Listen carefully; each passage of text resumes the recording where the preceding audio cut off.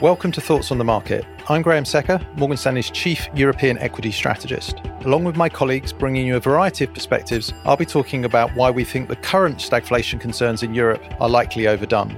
It's Tuesday, October the 12th at 2 p.m. in London.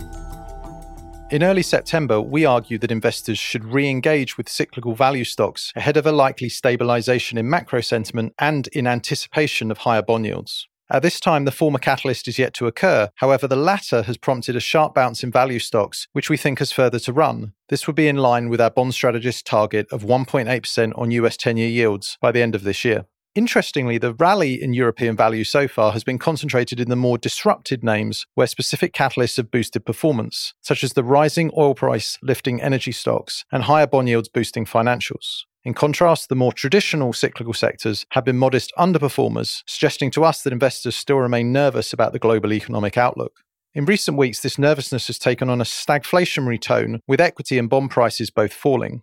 In particular, the extent and speed of the rise in interest rates and commodity prices, especially gas and oil, has provoked incremental concerns around the outlook for corporate margins, household disposable incomes, and the risk of demand destruction. These concerns are unlikely to dissipate overnight. However, we think there is a good chance that stagflationary fears and supply chain issues will start to ease through the fourth quarter, which should allow cyclical shares to rally alongside the value names.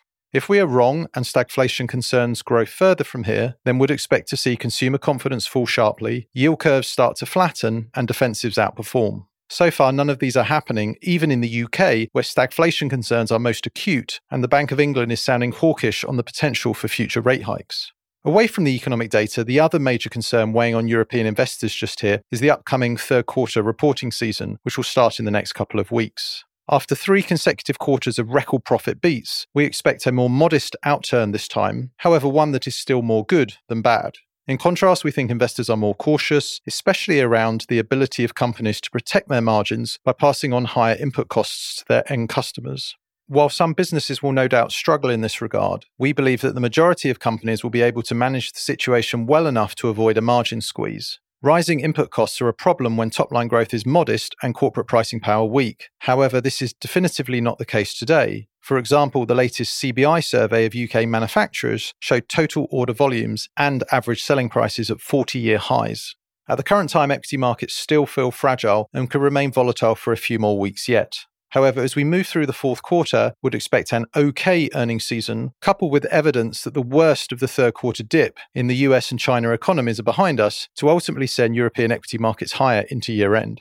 Our key sector preferences remain unchanged at this time. We like the more value-oriented sectors such as financials, commodities, and autos, and are more cautious on expensive stocks in an environment where higher interest rates start to encourage investors to become more valuation sensitive going forward. Thanks for listening. If you enjoy the show, please leave us a review on Apple Podcasts and share thoughts on the market with a friend or colleague today.